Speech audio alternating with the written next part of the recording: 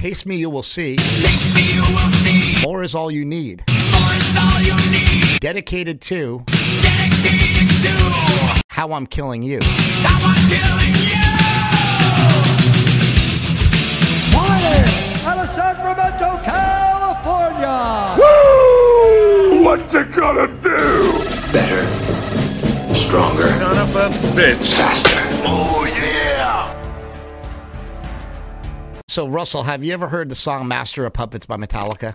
It's a legendary song, and it's also featured in my favorite comedy of all time, Old School. Of course, man. Oh, it is in Old School. What part? It's like a montage in Old School, right?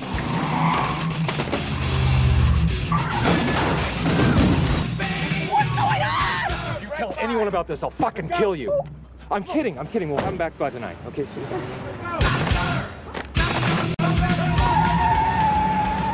They don't make them like they used to. Old School was such a good movie. But anyway, the song Master of Puppets by Metallica is really interesting because a lot of people know that the lead singer, who is like one of my heroes, actually, James Hetfield, he is amazing. So he's like the Johnny Cash of metal, basically. He wears all black. He's just a badass dude, but he's gone through his own struggles with drugs and alcohol over the years, even to the point where I actually just saw them play 2 years ago in San Francisco, and the day after they played, he entered rehab. And he's just one of the few celebrities that I really, really care about. When I remember when he went into rehab, I know he doesn't know me and probably doesn't read these messages, but I sent him a bunch of messages on Instagram, just wishing that he gets better. Not even knowing if he'll ever see it or read it, but I just figured, why not? He's somebody like I just think is amazing. He's really inspired me. And if you look at the lyrics to Master of Puppets, they're all about addiction. And I think if you actually read the lyrics aloud to yourself, or you internalize the lyrics like I have and look through them, we're just going to kind of go through the song a little bit and look at some of these lyrics, right? We'll start out like right in the beginning of the song, right? It starts out, end of passion play, crumbling away, I'm your source of self-destruction. So he's singing from the point of view of a drug, alcohol, or some sort of addiction, right? Veins that pump with fear, sucking darkness clear, leading on your death's construction. So that's pretty complex, but basically your veins are pumping with fear. It's so strong that it's sucking darkness clear, which, what does that even mean? But it sounds cool. Leading on your death's construction. So you're building up to your own death. Then one of the most brilliant stanzas in the history of music, taste me, you will see, more is all you need. Dedicated to how I'm killing you. Come crawling faster, obey your master. Your life burns faster, obey your master, right? So taste me, you will see, more is all you need. It's sort of like we've heard that other song, Mr. Brownstone by Guns N' Roses. I used to do a little bit, a little wasn't doing, so a little got more and more. Right? I just keep trying to get a little better, said a little better than before. And that's right here. I'm not much of a singer, by the way, but it's right here. It's like, come crawling faster, obey your master. It's like, whatever this substance is, it controls you. It dominates you. Everything you do is based on this substance, and you have to get more of it, right? No matter what. And if you kind of internalize that and you're like, you know what? I'm no bitch. Like, I'm not going to listen to that. I'm not going to, this stupid little pill or this stupid little drink is going to be, be my downfall. And yes, it is going to be your downfall unless you fix it, unless you fix the problem. Master of puppets, I'm pulling your strings, right? So he's the master of puppets. The alcohol or the drug is the master of puppets, pulling your strings, twisting your mind, smashing your dreams. Everything you've ever worked for, everything you've been trying to do, you can't do because the master of puppets is pulling your string, right? Blinded by me, you can't see a thing. Just call my name and I'll hear you scream. Because if you call the name of your substance, all these substances, all these things that people get addicted to, they're just distractions. They're distractions from real life. They're distractions from the hard work. They're distractions from the things that you need to do to be a good human being, and you're just blowing them off because you're taking this substance are participating in this action that's addictive, whether that be an addiction to your computer or pornography or a drug or alcohol or anything. You're letting it take over your entire life, right? Going into the second verse, needle work the way, never you betray. So needle work obviously is sticking a needle in your arm. Needle work the way, never you betray. Life or death becoming clearer, pain monopoly, ritual misery, chop your breakfast on a mirror. That's probably one of my favorite lines when he says, chop your breakfast on a mirror. It's so hardcore. I mean, it's like, you know, you've seen these movies like Pulp Fiction, for example. There's a good scene in Pulp Fiction where they go to get the wolf and people are doing cocaine at like 8 o'clock in the morning. And that's chop your breakfast on a mirror. That's what he means by that. It's just a really funny way of putting it and really cool. But it also makes you really think, like, how low has my life become? And then we're right back into taste me, you will see, more is all you need, right? Dedicated to how I'm killing you, right? And as you go down, it kind of just repeats this saying, you know, master, master, master, because that's what it is. You're constantly calling out for this thing that's controlling you. You're constantly crying for this thing that's controlling you, and it's your master, you know, so you'll keep calling it master, master. When I was going through rehab and going through a really tough time with being, you know, stuck on drugs and alcohol, I remember the first step that they tell you, the first step they tell you in AA is to admit that you have a problem. And that sometimes is the hardest thing to do, is just like admit you have a problem, admit you're powerless over alcohol. And in a way, I was powerless over alcohol. I had no power to say no to it, right? So it was my master, and I had to respect that, and I had to like learn how to get past that so that alcohol was no longer my master. A good way of doing that is abstaining from it, obviously, but it's really hard to just abstain from alcohol. So for me, actually being locked up for a little while, being put in a place where I had to focus on that and where I didn't have any access to alcohol, it was really, really important. And some of you guys might need that. Some people may need to be, I should say, like they call it institutionalized, but that's what it is. And some people need that in order to set themselves free, right? Some people just can't stop drinking. They can't stay away from it. And I was one of those people for a little while, but I found that like once I was away from it for like 4 or 5 days, I was totally fine. Like once I got it out of my system, you know, one of the things with alcohol that people need to realize is you can actually die from just going cold turkey off alcohol. You can have seizures and things like that. So once I was medically detoxed off of alcohol, it was a lot easier to walk away from it. Once, you know, the other thing is by getting what they call institutionalized, I felt like I was in trouble.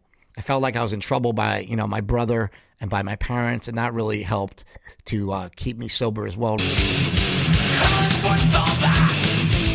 It says hell is worth all that, right? So the hell that you're going through is worth all of it. Natural habitat. It's just your natural habitat now. This is the way you're living. It's just a rhyme without a reason. It doesn't make any sense, but you're still doing it. It's a never-ending maze that drifts on numbered days. Now your life is out of season. So just like right now, you can't get watermelon. If your life's out of season, it means you don't have one. But right here is where it's really cool. I will occupy. I will help you die. I will run through you. Now I rule you too. And if you really think of the substance of choice and you think of that line, I will occupy. I will help you die. I will run through you. Now I rule you too. And it's like, no, you don't. You don't rule me too. And that's something that I think people need to understand, is that you're kind of a bitch when you're dominated by these substances, and you have to figure out how to not be a bitch and be dominated by such a, like, I know this is going to sound ridiculous. I don't mean to insult anybody by saying that. I just mean to toughen you up a little bit. It's like tough love to say like, hey, you know, come on. Like, I know you can't say snap out of it. That doesn't work. When people are depressed, you can't say, hey, just cheer up, snap out of it. That doesn't work. But if you can have somebody realize that they're being weakened and they're at their ultimate weakness through drugs or alcohol, and you can get them to admit that, then you can get them to stop that as well. And then it just keeps repeating. Come crawling faster, obey your master. Your life burns faster, obey your master. You keep thinking of these things over and over. I tell you, if you listen to this song on repeat several times, it really just like sinks into your psyche. And this song just, I can't explain to you guys exactly how much this helped me. But I think the best way that it can help you guys is to actually go listen to this song and listen to it on repeat and listen to it over and over and over again, no matter what your little addiction is, and just keep thinking about it and get fired up about it. And if you get fired up about it, you'll want to make a change. And hopefully that's what you do. Russell, if you can go, there's some versions of this song also that I think are really, really cool. There is a Master of Puppets remix that is awesome. It's called Dance of the Dead. And play a little bit of this. Give me a little bit of that. Come crawling faster. Obey your master. How cool is that? Your life burns faster. So I would also recommend this.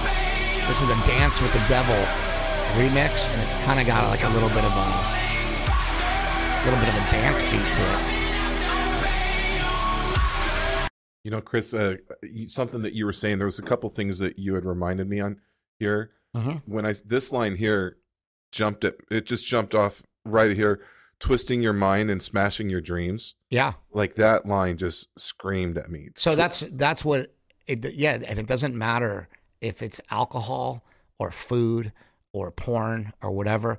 It's twisting your mind and smashing your dreams. The person that you wanted to be, right? You can no longer be, because this is twisting your mind and smashing your dreams. And blinded by me, you can't see a thing. So You know that line in Rocky? Get up and fight this guy hard like you did before. It was beautiful. Why don't you stand up and fight this guy hard like you done before? That was beautiful. It just reminded me when you were saying, like, you have to fight this stuff or it will kill you.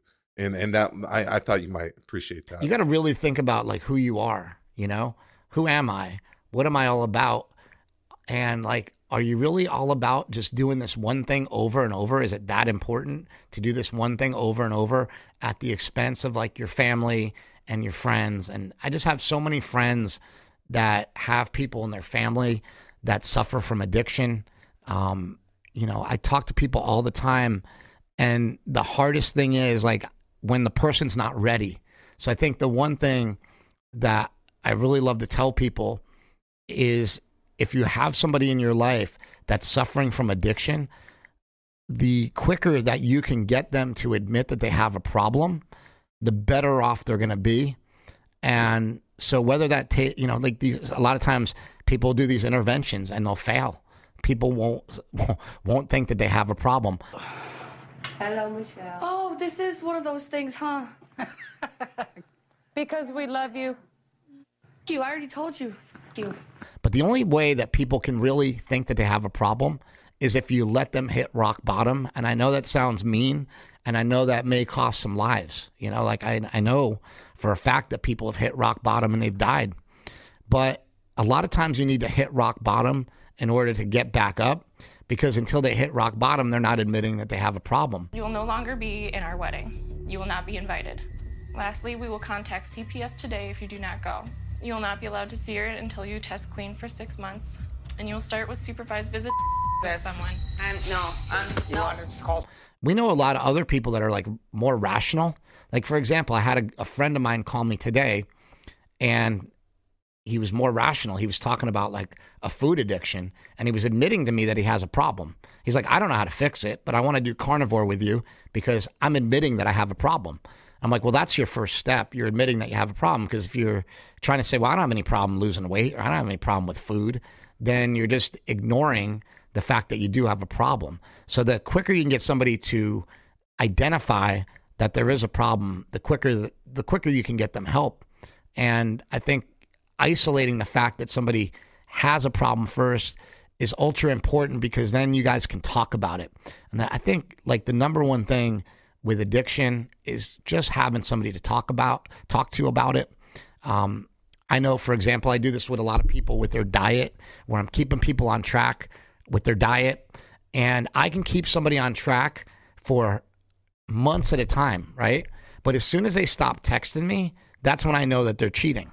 That's when I know that they're not doing it. I know, if I get phone calls a lot and you're excited, I know that you're doing good. But it's when you don't want to talk, when I know you're not doing good. And I don't want to make that phone call. You kind of play these things out and you're just going to be like, oh, he's just going to tell me to fuck off. They're not the type of people that are going to do it when you're not looking. And you have to be sure that if you are helping somebody, that you're actually there for them. And you have to be sure if you are helping somebody, that if they bomb out on you, that you don't bomb out on them just because you're being nice. It's like, it doesn't work that way. You got to keep hitting them up. You got to keep being on them because they've already admitted they have a problem. They're already telling you that they want to change. So you have to stay on them as well. Otherwise, you may lose them to this drug or to the alcohol or, whatever it is. It's not always so easy. I know I was an addict and I wanted to tell my brother so bad, but I couldn't tell him because, Mark he's a savage. He lifts all this weight. He's in great shape. He's married. He's got kids. He's got a business. He's got a family. The last thing I wanted to tell him is like, hey, your brother's kind of a loser. You can't hack it. I couldn't take it. And a lot of the reasons I got sucked into addiction was mainly because of pain, physical pain that I was having in my body. But I still found it really hard to tell Mark anything. And then I met Lauren, who was my girlfriend at the time. And when I met Lauren, I just felt comfortable.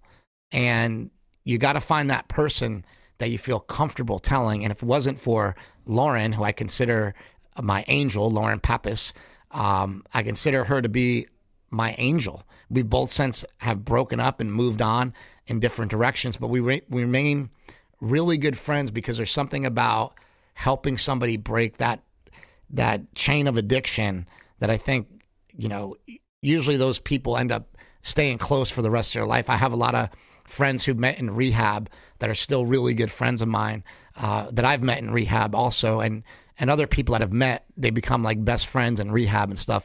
You'll hear that stuff a lot because going through this together is a lot easier than going through it alone. So anyway, that's my Master of Puppets sobriety tip. Hope you guys enjoyed it, and we'll catch you next time.